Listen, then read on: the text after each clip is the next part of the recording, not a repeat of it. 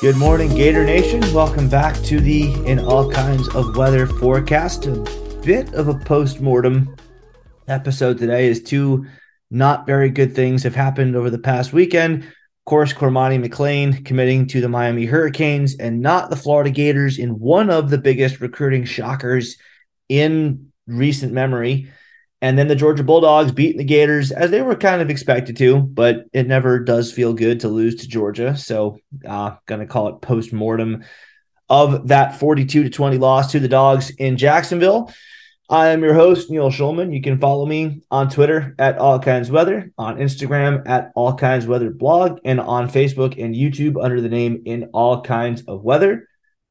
My co-host, Chris Yanes, is also with me today. And it's not going to be fun, but we do have some stuff to get into that's it's got to be gotten into, and we'll move on from here and talk about the good stuff that is coming up in the near future for the Gators.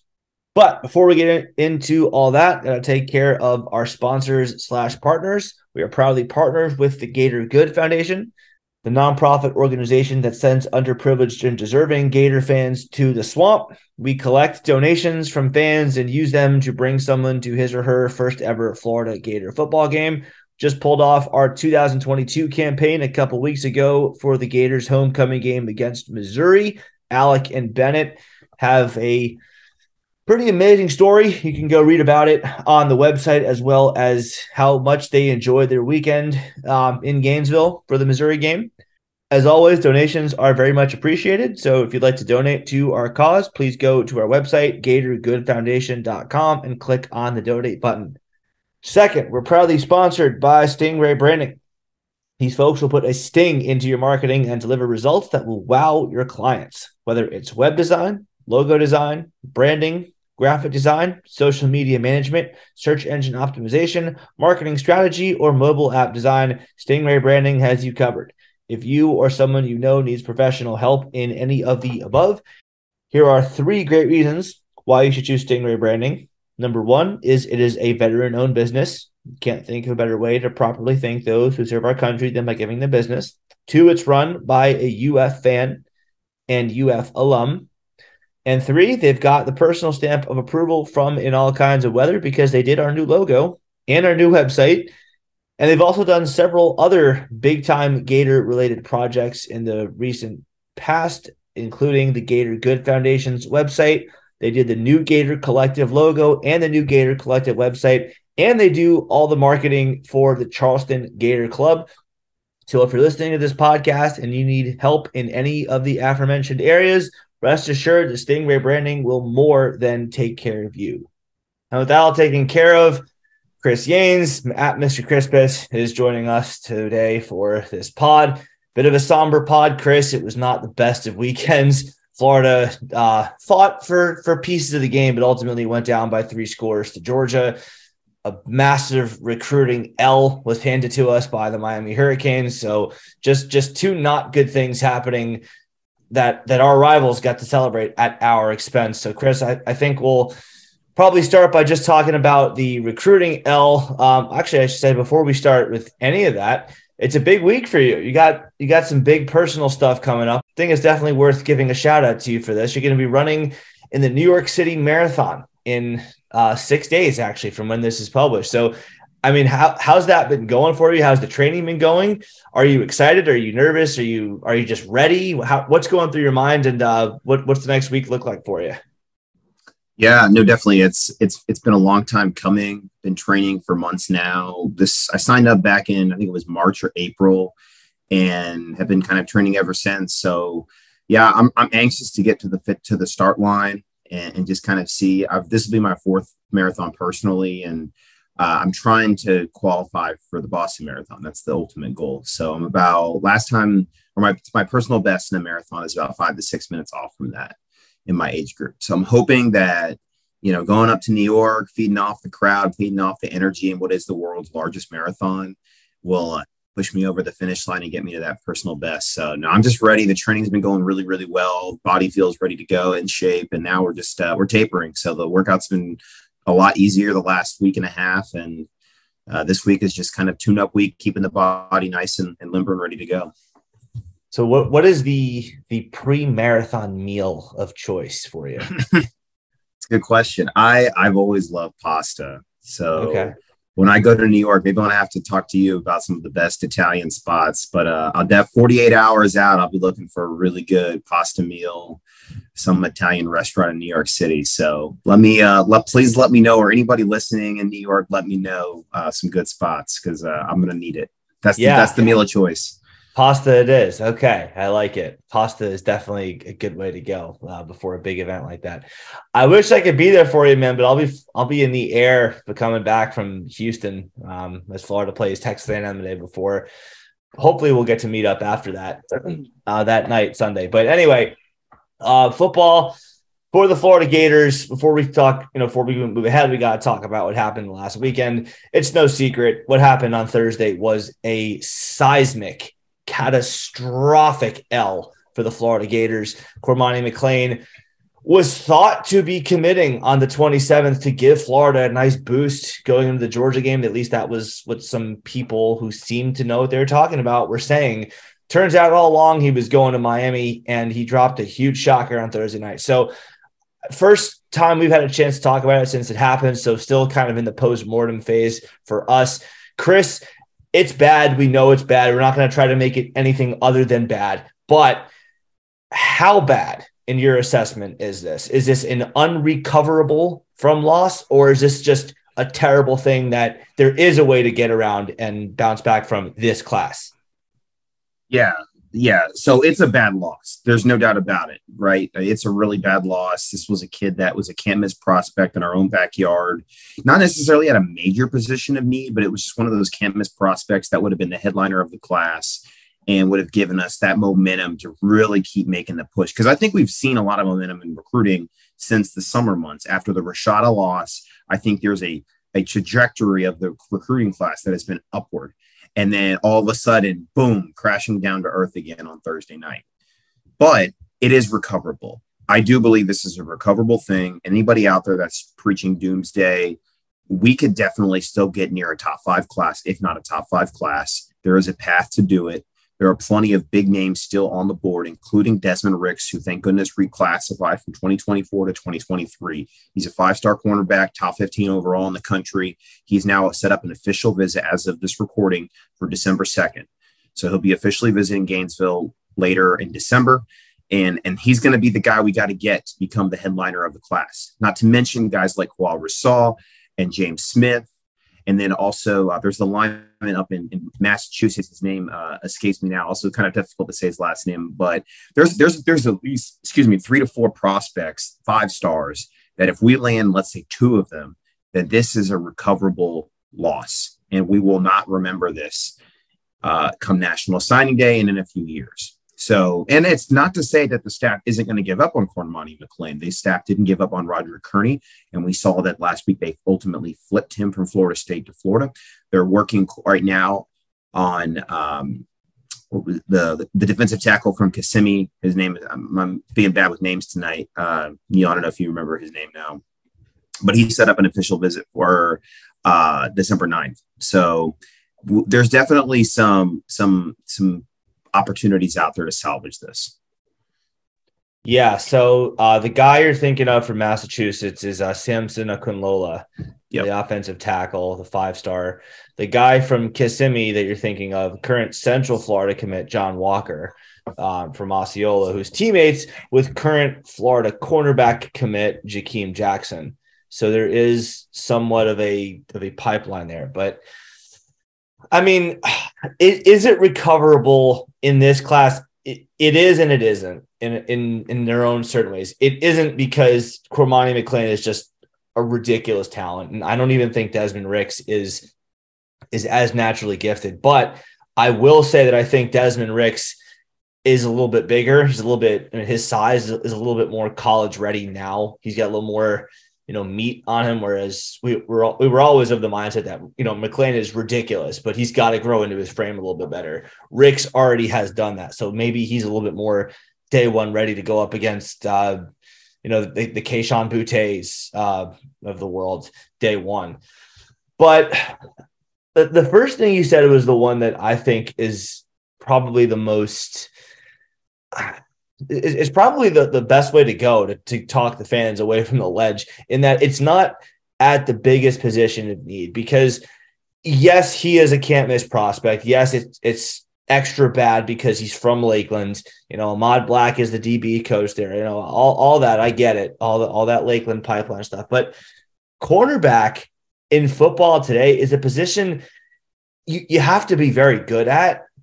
I don't think you need to be elite at it. It's nice if you are, but opposing teams can just throw the ball at the other side of the field, or they can run the ball. Like there are ways around it. If you have a game-wrecking defensive lineman, if you have a Brandon Spikes middle linebacker, your offense is in trouble, because that guy is someone you have to completely game plan around, and it's not easy to do. Whereas a corner is just one half of the field. So on that note, defensive line, Kelby Collins, Cameron James, TJ Searcy, Will Norman, Isaiah Nixon, and Gavin Hill, 6 defensive linemen, all of consensus blue chip quality. That means at least 3 of the 4 major recruiting networks. That's On3, Rivals, that's ESPN, and that's 247. 3 of those 4 have each of those 6 guys ranked as 4-star commits. So Florida does have a lot of talent at more important positions than cornerback. It's still a terrible loss for Florida, even with Sharif Denson and Jakeem Jackson, the 2 corners, committed, even with Dijon Johnson committed at safety. Still a horrendous miss for Florida. I think the learning lesson is Florida can't ever rest on its laurels with any kid. Even if you think you got the kid in the bag, you got to keep up the communication with him, keep talking to him, make sure that, he's still, he hasn't pulled some kind of about face, but it's a learning lesson. And I don't think, or I should say, I do think it could have come at a much heavier price potentially if it were, someone of like a DJ Lagway caliber that Florida had in the fold, and they let him slip out of the way. That would be all time bad. But in any case, it is what it is. I would agree with that. Like if it was a prospect like a Lagway, I think that's kind of one where that one would really sting, right? I think because that recruitment is coming down to the wire a lot sooner than people realize, because he's a 2024 prospect, but he's, honestly, a can't miss quarterback. He's a 2-sport athlete, also plays baseball. So it would be a kind of a double win for Florida in that sense, because we have a elite baseball program here, as well as a football program that has been elite in the past and is looking for an elite quarterback in the future. So that's a prospect I would say I would be much more concerned about missing. I think I think fans are just up in arms because it was just that earth shattering of a shock. It was just so shocking, because when I think kind of everybody wrote the announcement off a little bit. Like I didn't watch it. I was just kind of just waiting around. I was going to scroll head on Twitter right around 7:00 and see. And then I think it was you or Dustin or somebody texted me and said, "Is this a joke?" And I was like, this can't be real, but it was. So I just think it was more of the shock than anything that got fans up in arms. But I agree. I like how you ran down through the biggest position of need. That is the defensive line. We've been recruiting exceptionally well there. Tons of blue chip prospects coming into the program over the next year. I don't think we're done at that position for the high school level. I also don't think we're done potentially even in the transfer portal. And I think a lot of people are discounting this. If you listen to Josh Pate over this past week, I think it was his Thursday show, he talked about how he's been talking to head coaches, to heads of director of player personnel and football programs and operations around the country. They're all saying the same thing, that this is going to be an unprecedented year for transfer portal movement. And I do believe from what I've heard and what you've heard and others have heard in our program is that there's going to be a lot of people that probably transfer out of the program. And there are going to be a lot of people that the Billy Napier and company and his army are going to bring into the program. I expect no matter what, Billy Napier is going to try to flip this roster to his liking by after this season. I think it'll be a dramatically different roster come orange and blue game in a few months than the way we see it now. So I think the fans, and this goes to a larger point, and maybe we can get into talking about this a little later, not if you want to do a segment on it, but I think fans and our fan base are just so tired. They want to see results. They want to see a championship again. and it's very painful to see a team like Tennessee, our rival, be number 2, and now they're playing another number 1 rival who continues to beat us in Georgia. They're competing for the East, and here we are at 4-4, struggling to make a bowl game. I know it sucks. This isn't fun. Billy Napier telegraphed exactly how this was kind of going to go. He didn't lie to us last year before early signing day. He said there was going to be we weren't going to take a lot of kids and that people were going to have to get ready for it. People still didn't listen. They got upset when on National Signing Day we didn't take as many kids as they wanted. He said the first year was going to be a building year.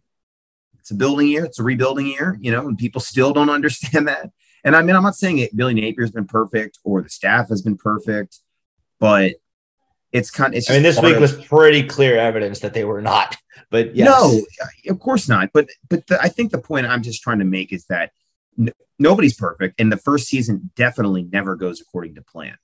And we've talked about this before. Many elite coaches of the past have struggled in their first year and have made major gains in their second and third year. That's why by the third year, if you don't see a coach start reaching that historical elite level that programs are either have hit in the past or have never hit, then they're probably never going to do it at that program. So Billy Napier's only 8 games into his tenure. So, we'll just have to see. And I think the other thing is the last 4 games of the season, they're all winnable. We're a slight underdog on the road this weekend. I would wager we may be a slight favorite against South Carolina, Vanderbilt, and maybe a slight underdog to Florida State. They're all 50-50 games, maybe with the exception of Vanderbilt for the remainder of the season. This is a team that can easily make a bowl game at this 4-game stretch, if not exceed that and go 7-5. Dream scenario, 8-4. And I think a lot of fans would be pretty happy about finishing 7-5, 8-4 this season. Well, I think when we did our State of the Program pod, I think all 4 of us, you, myself, David Soderquist, and Zach Goodall, all said that Florida's projected win total when we did the percentages was going to be between 7 and 8. Yep. Which is kind of what we're looking at. Now, I will say, if we go to Texas A&M and lose that, then lose to South Carolina, and then lose to FSU, well, now we have a problem because 5-7 is absolutely not anywhere close to the Gator standard. I know it's a rebuilding year, but I mean, you can't lose those types of games all like lined up in a row with only Vanderbilt in between them. But like you said, they are, for the most part, coin flips. I would say FSU is probably 60-40 in FSU's favor, but by no means is it a guaranteed loss like Georgia was. So it's not completely inconceivable that Florida can go 3-1 in the final 4 games of the year. And then, we're right in that range. And even at 6-6, if we do that, hey, that matches last year. But the difference is the program is trending up. The trajectory last year was a complete downward spiral. And this year, the 6-6 would be, all right, but there's movement up. There are signs of growth, at least, in some aspects. The defense has to show a little bit more. But anyway, that kind of brings us to our main topic, right? The current team as it is. We're going to talk about the next 4 games in each of the weeks that precede the games, but got to put the last game to bed before we do that. And Chris, I mean, the first half was just awful. It was just horrendous. The second half, Florida showed a pulse. They got back in the game, liked that. Definitely appreciated that fight as someone who, as I tweeted about, I flew down. I paid money to rent a car to get the game tickets. That all costs money. I just wanted to see a fight, and the Gators did give me that. So that's a positive. But throughout the course of the game, we also saw just what happens when Georgia out-recruits us for 5 years in a row. Yeah, definitely. I mean, if anything could go wrong, it did go wrong in that first half. And the tip ball drill by Amari Burney, God bless him. He was in good position. Amari Burney played probably, I think, one of his best games ever as a Gator Saturday, and it's going to go completely unnoticed by a lot of people. But he covered Brock Bowers perfectly on that play, and then the ball just tipped up and into his hands, and it was off to the races. So sometimes it just doesn't go your way. But, yeah, I mean, we just didn't execute. I think Billy Napier talked about that in his press conference after the game. Offense just could not move the ball. We left a lot of points on the board Saturday, and the score could have been a lot even closer than what it ended up being by us barely covering the spread. But We did leave a lot of points on the board, even in the second half. In the first half, you just can't spot Georgia a 28-3 lead and expect to come back. It just doesn't happen. So we're not the Patriots with Tom Brady on our sideline. You know, and it's funny you mentioned the Scooter Magruder posted a tweet at halftime. Georgia team up 28-3 at halftime again. And I'm sure there were some people when it became 28-20 were starting to think it a little bit more. And I can tell you, there were a lot of Georgia fans in my section. I was on the Gator side, but the Georgia fans bought up all the tickets I think the Gator fans were selling, and they were getting nervous. They were getting nervous when it got down to 28-20, because I know they've seen plenty of Florida-Georgia games where it's gone the other direction against them when they've had the lead. So, but no, the one thing about this team that I've always loved is that Billy Napier teams don't quit. They fight. They scratch the claw. This was the worst loss of the season as far as point differential, where we truly did get blown out. But at times it didn't, in the third quarter, definitely didn't feel like it. And we fought pretty hard. We could have gotten back in the game in the fourth quarter too, if we had maybe hit a couple of those drives where we started to continue to drive the ball down the field. So slow start by Anthony Richardson, slow start by the offense was too much to overcome in this game. So a couple things I got to get off. Number one, I put out a bad take on Twitter because I truly did not see the play. So the Amari Burney tip for the touchdown. Amari Burney's body was obscured by the goalpost. So I can only see like 60% of him or so as he was reaching out to make that tip. From my vantage point, and there was a drunken jerk off just dancing around, holding his beer, swaying just for no reason whatsoever. So it was hard to see exactly what happened. But I had thought that I saw Burney just running right along with him and just having one hand by his side, which, like a non-entangled arm. It wasn't like he was being held by the receiver. He just chose to not use that other arm to get up there to make a play on the ball. And then he just lazily, randomly put his hand up and hoped that it would knock the ball down. I soon saw the replay. Like, yeah, no, that's not what happened. He actually did try. He made a solid play on the ball. But so, I put this tweet out there saying, yeah, that's just terrible. Got to bench him if he's going to play like that. As soon as I saw the replay, very evident that it was not that. So apologies to Burney. That was a solid play. It was just a terrible result that was just due to luck. Yeah. Second thing, as you mentioned in my section, there were a bit of doggies. There were quite a few of them. They weren't happy at 28-13. They were very unhappy. First of all, when you force that fumble and you get the ball back down 28-10 deep in their territory, you got to get 7. And that right there is a killer of a game. And I turned to my friend who I was with as soon as that field goal went through, and I said, "This game's over. We lost." That was it. That was our chance right there. That has to be 7, maybe. And the way Napier likes to gamble, maybe you can say 8. You could have gone for 2, cut that to 28-18, where it's a 10-point game. But I said to my friend, "Yeah, the game's over.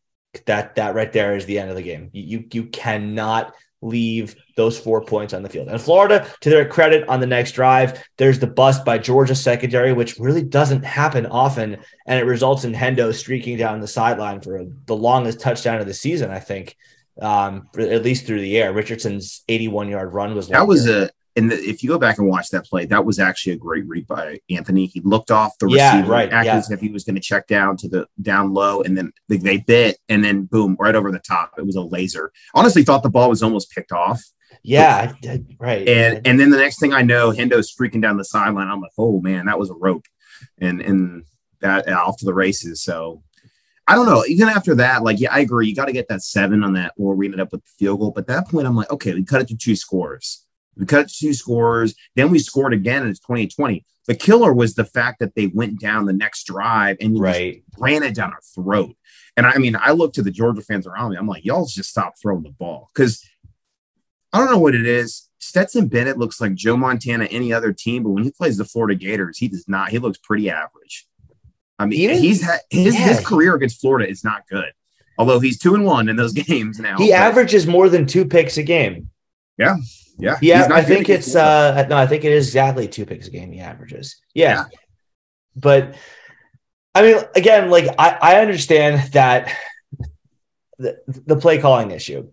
I understand. I do. I totally understand. When it's a third and long, you don't trust your receivers to create separation against these great Georgia corners. Ricky Pearsall is a perfectly fine SEC caliber receiver, and so is Justin Shorter. I understand you don't have matchups that you like there. And so on 3rd and 7, 3rd and 8, 3rd and 12, whatever, you're going to call a play that indicates you don't have trust in your receivers getting open. Also indicates you're probably thinking of going for it on 4th down. So you want to cut the needed yardage to get the first down in half. So on 3rd and 12, you try to get 6 or 7. On 3rd and 8, you try to get 4 or 5, whatever. So you have a manageable, reasonable 4th down. So I don't like the play calls of running draws or counters or whatever, even with ETN, who I love. I don't love the idea of running those play calls or of running those plays. I don't love the idea of those play calls, but I understand them. And the reason I'm saying this in this light is because I just look at what he's done at Louisiana on both sides of the ball. And look, I was the one that picked apart this. Louisiana does not necessarily guarantee the same trajectory of results at Florida. I said that. I understand that. I'm standing by that. But I just see what happens when he has his personnel. I see the trust he has in his guys when he believes he has the matchups that favor his team. I see how he's gotten more aggressive. On defense, you see it with the corners. You see how far off they play right now with with quote unquote his guys at Florida, but not really his guys because he didn't recruit them, going up against top tier athletes of other schools. You don't see a lot of press or jams. You don't see them because he doesn't trust them. At Louisiana, he did a lot of it. And at Louisiana, when it was 3rd and 12, 3rd and 14, whatever, he would call plays that would have his quarterback, Levi Lewis, throw the ball down the field, try to get, even if you don't get a first down, you try to get 10, 11, 12, so it's 4th and short. You're not seeing that now. You're seeing draws and you're seeing screens and you're seeing counters because he doesn't trust his receivers. That has to be what it is. Because if that's not it, I have no idea what the explanation is. But I'm going to bet that is what it is and take that leap of faith in him. I agree. No, and I think a lot of, Billy Napier is cut sort of from that same cloth of that old school coach. He's got to trust his football players. You see it in guys like Nick Saban, Kirby Smart. You go back to I always like to compare it to those first seasons, but there was a lot of mistrust in some of those rosters too. And, Nick Saban said there was only a certain type of cornerback he'd recruit, a guy that's not afraid to turn his back when the ball's in the air. And that's just anecdotal evidence, the type of player or like a thing he'll look for. But Napier's got his certain things that he looks for in his players, especially in the offensive side of the ball, being that he was a quarterback, being that he calls his own plays. So I think there are definitely some things that he looks for where we're just going to trust certain players to do things. And if he doesn't think he has the personnel to do it, he's going to play it safe. And I think we're seeing a little bit of that right now. And I expect that receiver room to look dramatically different next year too. That's a position where we've got 4 kids from the high school ranks, 3 of them pretty highly ranked. I wouldn't be shocked if we went through the portal again, like we did with Ricky Pearsall this past year. So I kind of expect that room to look very different next year too. But I mean, if you look at, you made a great point. You look at the best players on the team right now, they're freshmen or they're transfers. It's Ricky Pearsall. It's guys like Trevor Etienne, Montrell Johnson, Chris McClellan, Shamar James.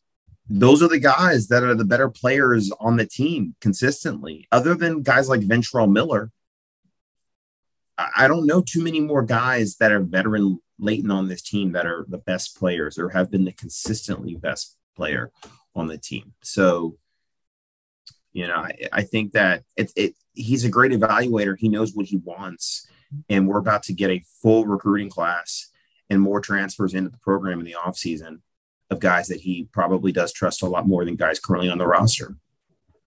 Well, yeah, I mean, the obvious one you missed is AR, but I mean, they're very few and far between. Like it's AR, it's Ventrell Miller, Jason Marshall, probably Justin Shorter, I guess. And maybe Jadarius Perkins, shout out. He made a tremendous play That was unreal.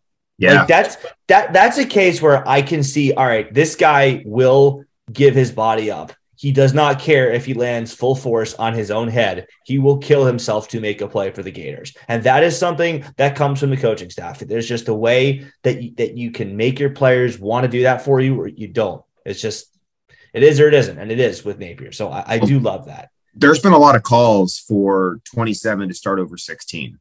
And it finally showed up in this game a little bit more so. And Jadarius Perkins took full advantage of his opportunity, played very well. And when he made that interception, he came up with the ball. I was like, no, he didn't catch that. Because normally when there's a tie up between the receiver and the corner, it goes to the receiver. And I'm just thinking, oh, no, they probably went down with the ball. The receiver had some possession and he just let it up when they hit the ground. But no, I mean, he ripped the ball midair out of his hands and came down with it. That was probably one of the most impressive interceptions I've maybe ever seen a Gator make. That play was Ahmad Black versus Joaquin Iglesias reincarnated. Yeah, that's a good comparison, no doubt. It's just unreal that I was so certain that he was just showboating and trying to convince the fans to rile us up, or the officials, I guess. It was like, no, that replay is pretty conclusive. He just took it away. Yeah. But yeah, all right, let's get into a couple stats before we put the game to bed. So the main thing that just irritates me to no end is Georgia's offense is respectable. It's a solid offense for sure. It's not a juggernaut. And here they are with triple nickels on Florida, 555. You can't do that. You can't. And LSU's offense got 530 on Florida. And now here's Georgia eclipsing that. So, I understand that they have an all-time solid – no, I shouldn't say that. They have an all-time great offensive line just because they always do. But if you want to give your team a chance to win the game, you can't get sliced and diced for 555 yards, most of which – no, Stetson did have a couple of deep bombs, but a lot of which was on the ground and just methodically, not even like there were, huge 60, 70-yard runs to make up that 555. A lot of 4, 5, 6-ish sort of yard runs, just again and again and again, powering through Florida. You can't have that. Number one. Number two, Florida 4 for 16 on third downs. And here comes that point again where, okay, it's third and long. You're not necessarily trying to get the first down. You're just trying to get close to, a 4th and 3, 4th and 2, 4th and 4, maybe if it's 3rd and 20 or so, trying to get 16. Well, they're 0 for 3 on 4th downs. So when it gets to be 3rd and long for Florida, it's almost, not quite, but it's almost as treacherous of a situation as it is when Florida's defense sees a 3rd and long. Neither is a good situation for Florida. You'd like to think that at least one of those things would work out in your team's favor, but no, neither is really helping. And then the other thing, 7 penalties for Florida. When we had thought that Napier was cleaning that up, we're getting rid of the penalties. Even in losses this year, Florida has been relatively clean, mistake-free. 7 penalties for 53 yards. Step obviously in the wrong direction there. While Georgia only has, I think, 4 for 40. I wrote these down on my plane ride home, so I can't recall what Georgia had. But I know Florida had 7 for 53, and you can't do that. You can't have it in a rivalry game where you already know the talent disparity is pretty massive in Georgia's favor. You can't make things harder on yourself. So I feel like those 3 things, and we'll get to the final word in a second. I feel like those 3 things had a lot to do with Florida's demise, on top of the talent disadvantage. Yeah, no, I agree. And it was. We had 7 penalties for 53 yards. Georgia had 4 for 40. Yeah, I mean, that was one of our worst penalty games, but we're still, historically speaking, this is one of the best teams actually of not committing penalties. So I really think that the bigger issue is just the slow start once again. That's happened in a lot of other games where we've had slow starts. The LSU game was actually kind of one of the exceptions where we didn't, but the defense just played so horrible it didn't matter. I think if you – and I don't know if you agree with this, Neil, but I said this during the game that if this Florida defense would have shown up against LSU, we'd probably be 5-3 right now.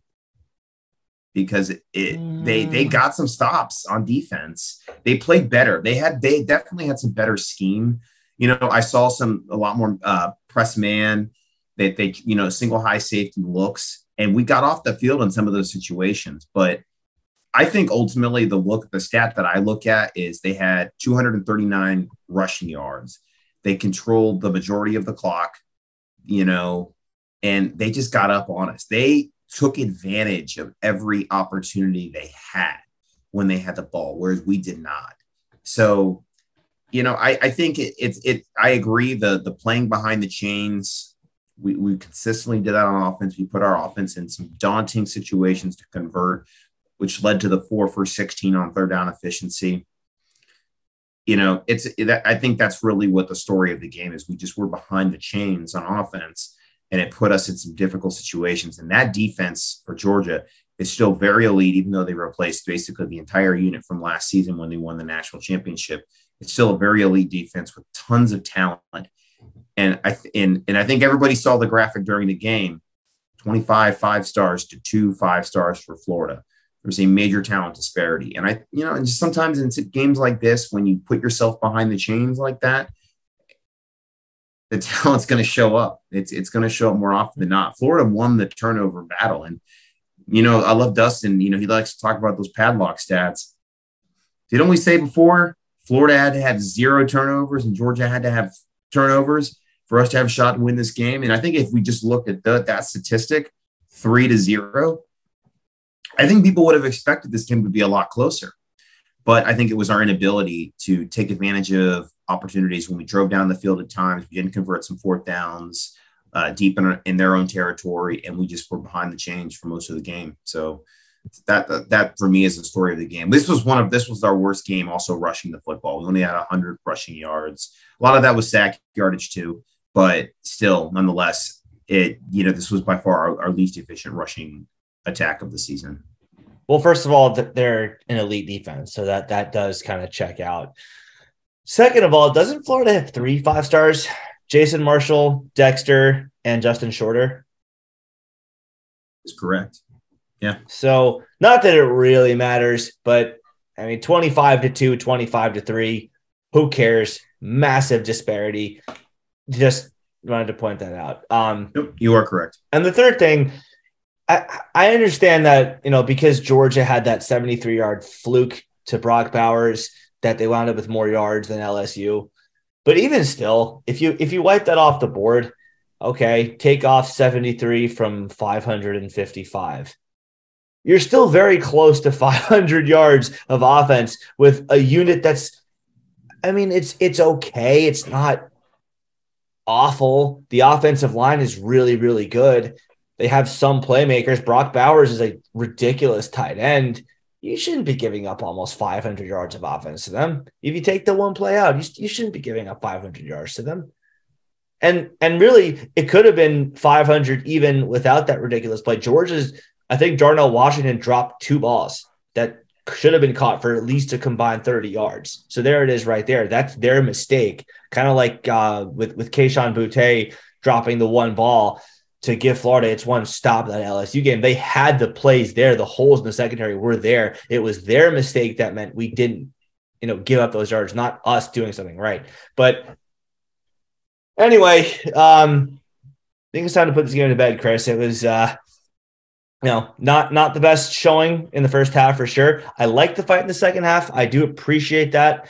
As someone that, flies down for games from New Jersey, I understand. I'm going to the stadium and going to see Florida lose. I get that someone has to win, someone has to lose, especially in a rebuilding year. That's probably going to be Florida a lot of the time.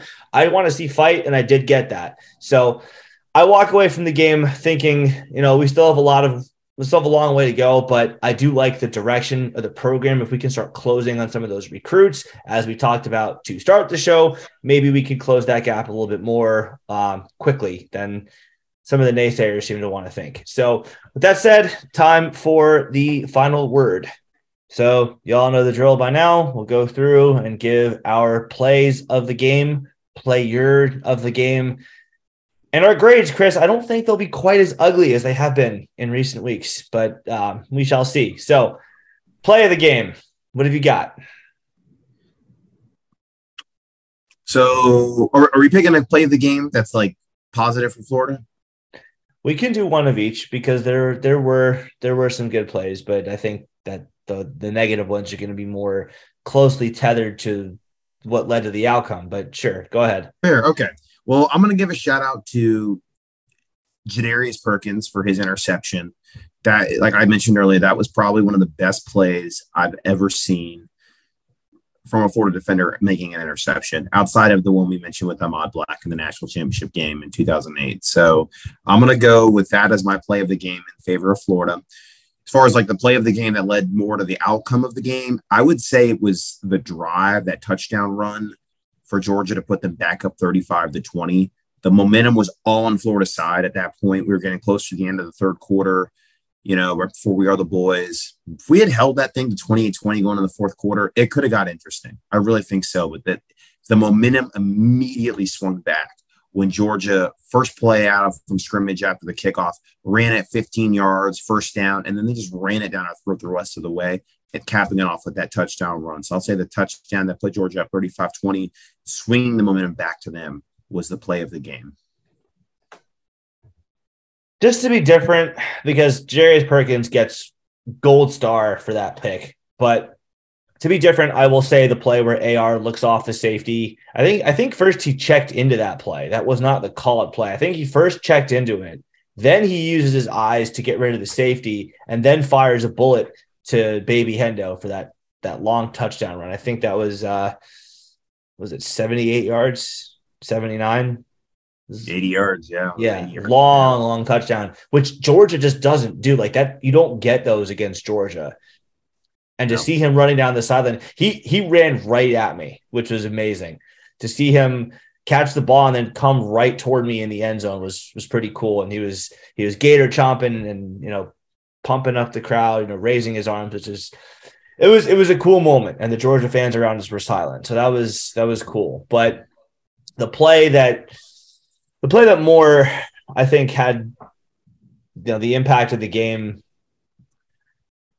I'm tempted to say the long bomb that Brock Bowers caught off a deflection, but Florida recovered from that. So that wasn't the kill shot, as devastating as it seemed at the time. So instead, I'll go with the run from Daijun Edwards, a 22, 23-ish yard run to make it 35-20, as you were talking about, that whole drive. That one play capped it off. They weren't even they were not in the Florida red zone. So it wasn't like they were on the step of the goal line for Florida. They could have still made a couple stops, but they broke off an explosive run, 20 plus for the touchdown. And that kind of knocked Florida's, wind out of the sails. So I'll say that's my play of the game for Georgia. All right. Player of the game. Who are we going with? Player of the game. That's a tough one. It's a tough one because there wasn't to me a real standout necessarily. I'll go with Anthony Richardson. I thought, he played turnover-free ball, I think for the first time this season, if I'm not mistaken, or since the Utah game. So he was fairly efficient. He got us back in that game with some of those throws like he talked about.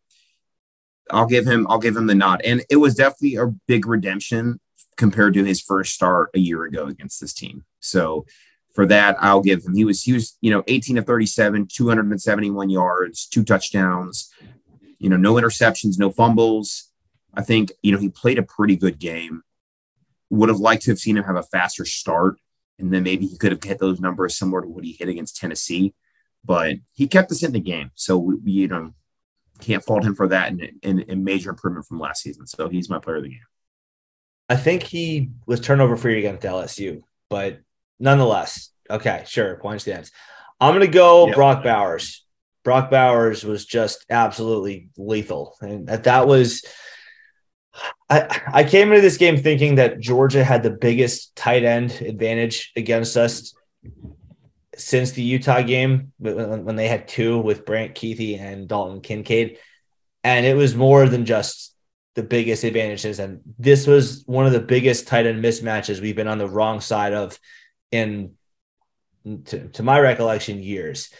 I think he only caught 5 balls. Yeah, he was 5 catches. But for 154 yards. Yeah. Even if you throw out the one fluke, he was still mossing our DBs left and right on the other four. So that's just a security blanket. It's a game changer. So I'll go with him just because of that one touchdown and because he had a few other big catches on third downs for Georgia. So grades. I don't think these will be the ugliest of the year by far. So what have you got?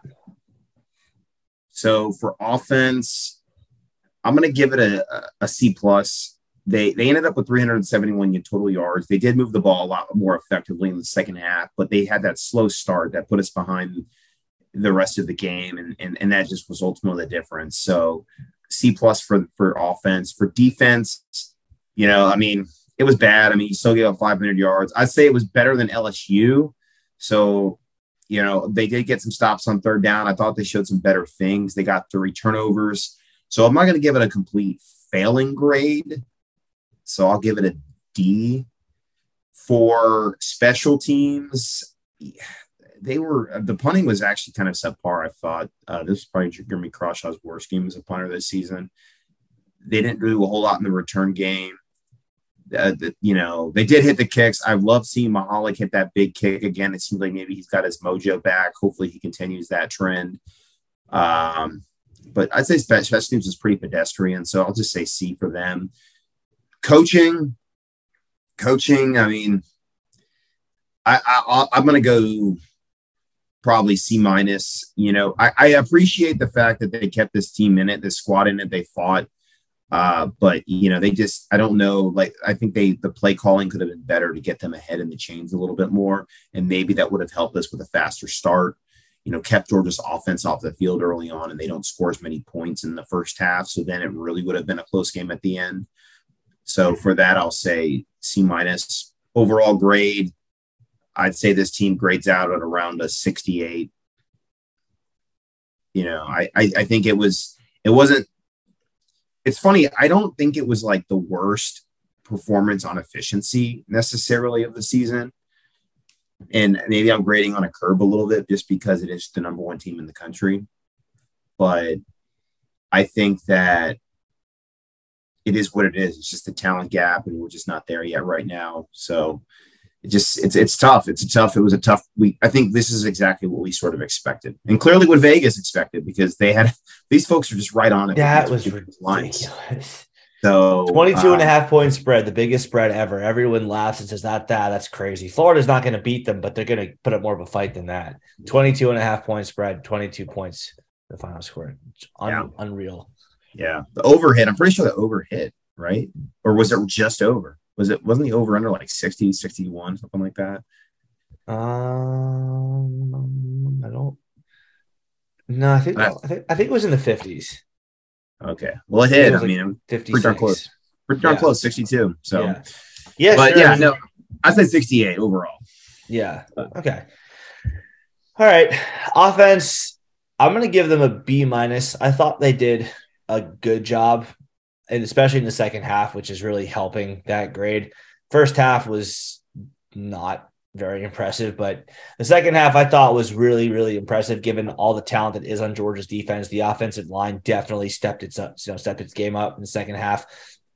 I know, and I love that play where Richardson just looks the safety off and gets at the University of Georgia, known for being disciplined and fundamentally sound. I love how he outwits them first by checking into that play and then beating them on that deep ball. That gives them a lot of points for me. And they do put up 20 points against a very, very good Georgia defense. I think Georgia actually has given up more points than that quite a few times, but barely. Like Kent State and Missouri got 22. So, and those were their notorious bad games that the fan base is ready to jump off a ledge over. So for Florida to get 20, I think is actually pretty good, especially given that it all came in one half. So B minus for them. Defense gets another F because you can't keep giving up 500 plus yards of total offense, and you can't let Georgia score 4 touchdowns in the first half. LSU got 4 touchdowns on their first 4 drives. They got 6 touchdowns on their first 6 drives, and I failed them just for that. So staying consistent. Florida, you got to get stops at some point. You got to. I know that they did take the ball away. I like that, but you just can't give up 500 plus yards and expect to win. So a fail, but I'll say not the 0 that I gave against LSU. I'll say this is more of like a 45-50 where they do some stuff right. They get the turnovers. They do get some stops at points in the game, but still fail because you can't give up 500 yards of offense. Special teams. C+, I'll say, just because Mahalik hitting that 50-plus yard field goal was big. Trevor Etienne did have a couple of nice kick returns. I do give them credit for that. I was not impressed, as you mentioned, with Crawshaw's punts, but I think hitting that 52-yard field goal, the returns from Etienne, and not doing anything terrible, like not getting punts blocked, not kicking off out of bounds, no crippling holding calls on return or anything like that. Thought that was all good. So that's special teams. Coaching is the tough one for me to evaluate because I don't know how much of the play calling was due to Napier simply not trusting guys that are not his, that he did not recruit, and thus he, does not have real reason to trust. It's not like he sat in their living rooms. It's not like he evaluated them coming out of high school. This is what he inherited. I don't know how much the play calls change when it becomes a team that's full of his guys. I'm sure it will change, but I don't know if on 3rd and 12, Napier's going to continue calling plays with the intention of only getting 6 or 7 yards, set up a meaningful and possible 4th down opportunity. I don't know what plays he would call to then get those 6 or 7 yards. But anyway, it's hard to evaluate. So I will say that because I liked the fight that the team showed in the second half, Florida did make some adjustments, clearly. I liked that. And I liked how the team did quit. So because of those two things, I'll say a B also, but with a lot of pieces still left because I don't know how to evaluate the play calls. Overall, I'll say, because I don't weight them all evenly like Dustin does, I will say it's a straight 70. It is a fringe between a D+ and a C-. It's not a good grade. It's not the kind of grade you run home and say, "Mommy, Daddy, look, I got a 70." You don't do that, but it's poor but passing is my assessment. Well, everybody at home listening, let it be known that Neil gave them a higher grade than me because normally I'm the positive guy in this podcast, and I gave them a slightly lower grade. So let it be known. See, I'm not all gloom and doom, guys. There can be positivity. I think that begs the question. So, I think we kind of agree this isn't the worst performance of the season by the team. No, not at all. So, to date, would we all agree LSU was the worst? Kind of because the defense was just so bad. I would still argue South Florida just because the quality of opponent is so drastically different. LSU, at least we know they have 5 stars littered across their roster. Yeah. That's true. Good point. Yeah, I would say that would be my 2. I would say LSU and South Florida would be the 2 worst. Also, you could argue. I think that this argument would get defeated, but it's a fair argument to say Missouri because that's a bad team. That's a bad football team. Yeah, but we won the game. I mean, ultimately barely. Won the game, and we made some plays on defense to get us the win. They only scored 17 points, so we did what we had to do to get that dub, and that was one of the points-wise better defensive outputs of the season. There were so many 3rd and longs that Missouri converted that day. Yeah. That's what I'm saying. There's an argument. I think the argument gets defeated, but it is not completely ridiculous to bring that game into the conversation. No, but yeah, I think South Florida wins. So I mean, last question, I think, for this pod, and then I think it's a good place to head into the A&M preview with this still fresh in people's minds.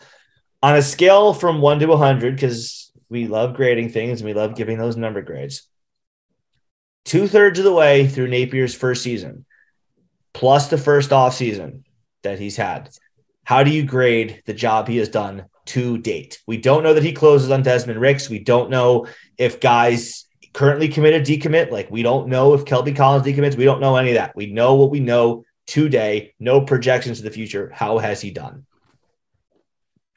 Well, first of all, that I shame on Rivals for putting that rumor out there. There's no validity to Kelby Collins flipping right now. He even came out and said that he's not going to flip. I understand. I'm just saying, I get it. I'm just saying we know nothing about the future, no projecting anything beyond today. What do we give him? To answer your question, I would go B+. I think Billy has done a fantastic job getting the culture instilled, building out an army, doing all the right things, creating just a strong foundation for the program moving forward. You know, yes, 4-4, 1-4 is a historically bad start in the SEC. 4-4 is not a great place to be at 2 years in a row now in the program after we had made 3 consecutive New Year's Six bowl games. This is not fun. Nobody likes this. But I do think Billy is recruiting better than his 2 predecessors. I think that he does have an ability to coach guys up and motivate them to give all they can. And that's evidence in every single game we've played this year where this team continues to fight, continues to make plays no matter what the score is.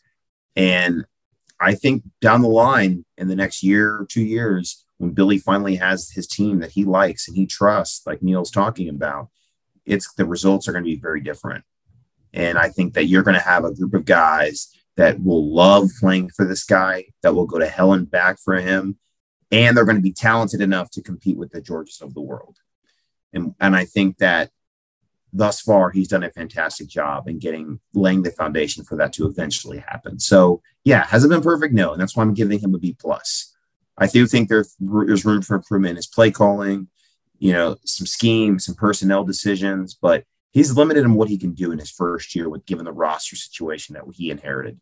So, and yes, he's had some recruiting losses. You get docked for that. You don't close on the guys in your backyard like a Cormani McClain. You get docked for that. But I think that there's one thing about Billy is he's not going to sulk. He is going to get up, dust himself off, learn from these experiences, and be better for it because that's the person that he is, and history indicates that. This is a guy that got fired at Clemson, came back, and got hired by Nick Saban at Alabama, then hired by Jim McElwain to be his assistant head coach, and then went back to Alabama and won more national championships before he was given an OC role and ultimately a head coaching job. This guy has bounced back his whole life, and he's going to do it here in the biggest stage at the SEC level. I would have agreed with you on the B+ grade 4 or 5 days ago before the Cormani McClain commitment. Because, as we said at the top of the show, we're not going to tar and feather him for it. But that is a really, really, really bad miss. So, and then you toss that on top of Jaden Rashada, Trevante Citizen, who, by the way, I think ETN is actually better. But that was a recruiting miss. That was just bad. Malik Bryant, Harold Perkins to LSU last year. It's not like he's been pretty much getting most of the guys we want. There have been some high profile guys that Florida has really, really, really wanted and made it known that they really, really, really wanted them. And he has not landed. So I'm going to say a B- for him, just because of the quantity of those high profile misses. There have been 5 or 6 of them. And of course, every coach is going to have some. I get it. But there have been a few more from Napier of guys that Florida really wants than, I can justify saying, yeah, he gets a B+ or an A- or somewhere in that category. So I was very, very displeased about the effort by the team against South Florida. I thought that was completely unacceptable. And I think the team has bounced back nicely. And I think that there hasn't really been a game since then where the team looks disinterested or doesn't care, or they get complacent or cocky and think, yeah, we're Florida. We have Gators on our jerseys, bro. We're good. We can just walk up and just win. No, it doesn't work like that. So I think the team learned a lesson and they grew from that and got better from it. I think there has been some evidence that individual players are taking strides, even though we don't see that in the results. I think Richardson has grown a little bit. Looking from the Kentucky and South Florida games back to back, now you put him, stack those 2 games and fill him up against the LSU and Georgia tapes. He has not been perfect by any means, but he's looking better, and he's doing that against better opponents. LSU, full of 5 stars. Georgia, full of 5 stars and very good coaching, as we know. So I know Jadarius Perkins finally getting his opportunity to step in and makes a tremendous play. Trevor Etienne looks better as a runner now than he did the first couple games of the year. He fumbled a couple times early in the year. He was, he's a strong guy. He's fast. He's got moves, but he looked a little uncertain. He was a little too hesitant. Now he's one cut and go, and whatever happens. He's not dancing around waiting for the hole. He'll take off and he'll make something happen. So I like what I'm seeing there. But the recruiting losses are bad when you add Cormani McClain to the already somewhat sizable list of them. But Chris, I mean, now we really know what he's made of, because now we have a team that is in almost the exact same spot as it was in last year. The only difference being the coaching staff. Last year, you fight against Georgia for a good part of the game. You make a somewhat of a game of it. You lose. Final score is ugly. It's a little different of which parts of the game led to the blowout happening, but you fought against Georgia. You have some good things to think positively about. You wind up losing. Now your next game, the very next week, is a road game to a team with a lot of problems. South Carolina, if you remember last year, was down to its third string quarterback, some kid from, I think, Fordham, who wound up transferring. There's a third string walk-off. St. Francis. Okay. St. Francis, yeah. And they beat us 40-17. Even the colors are the same. They both have that maroonish color in them. It is almost the exact same situation. Does Florida go to this road game at Texas A&M and fight? I think so. This is where the situation differs, is that Mullen had lost the team. I think it started crumbling after the Kentucky game. The dam broke after LSU. Nobody gave us a chance in hell versus Georgia, and the result was like whatever at that point. Right. By the time the South Carolina, it was like whatever. Like, we truly quit on. He quit on the team as a coach, so the roster quit on the team, or on the coach as well. And this is not the case. This team did not quit on Billy Napier on Saturday. That was evidence when they were down 28-3 and made it an 8-point game midway through the third quarter. This was a football game in the second half. And I don't think we're going to go up to Tech. We're going to go down to College Station on Saturday, and we're going to quit on their coach. This is a roster that is going to fight.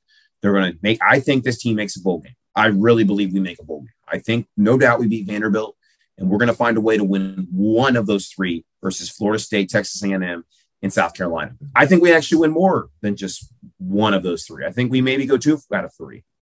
We could win all 4. Who knows? But this team's going to fight through Billy Napier. I really believe that. And now is the time to turn the corner and start building the momentum for next season to finish the season strong. Because if we can finish the season strong, then we'll have some hope and something really to look forward to next year, and something to sell to the recruits and the transfers out there that could be coming into the program. I agree with you. I think that is what will happen. The point is, we haven't seen it happen yet. We don't have crystal balls. We don't see into the future. We don't have that data yet. We have to make guesses. I think the guess that they will show up is a logical one, but we just don't know. Right. And this is where we're going to find out. If we're right, if our guesses, if our assessments are correct, we will see a decided difference in how the last month of the season plays out this year than how it played out last year. And look, Florida teams have found magic in November before. I mean, you can go back to that November to remember in 1973, where they go 4-0 and they find something in themselves. And the next year they wind up much better. So not putting it past the Florida team, but this is, like it was last year, a crossroads for Florida. Which way do they go? How do they respond? We'll see. Yeah, no doubt. Anyway, I think that wraps it up. If y'all enjoyed this pod, please give us a 5-star rating and a nice review on Apple Podcasts. We would definitely appreciate that. I will be in College Station next week. I will be abandoning Chris, as he is right in my neck of the woods running the New York City Marathon. Hopefully I'll meet up with him Sunday night as I land in LaGuardia. But Gators, it's in your hands. That's the party message. This is in your hands. You control your own destiny here. Not to an SEC title or the CFP or even the Citrus Bowl, but you control how this team will be remembered. If you do what you're supposed to do, you will find yourselves right in that range that we all had you pegged at before the season started. We all said 7-5 or 8-4, or at least the rational ones among us did. You still have that in your grasp. So go do what you're supposed to do this last month, and you can help this program gain a lot of momentum heading into the future, which I do still believe is bright. And I do still believe Napier is the guy to get us the results that we're supposed to get. No doubt. Hey, and you know what? If we get to that 7-5, 8-4 mark, maybe we end up in that bowl here in Tampa, which is not called the Outback Bowl anymore, by the way. I don't know if anybody knows that. It's not called the Outback Bowl anymore. It's called the ReliaQuest Bowl. So no more Bloomin' Onion.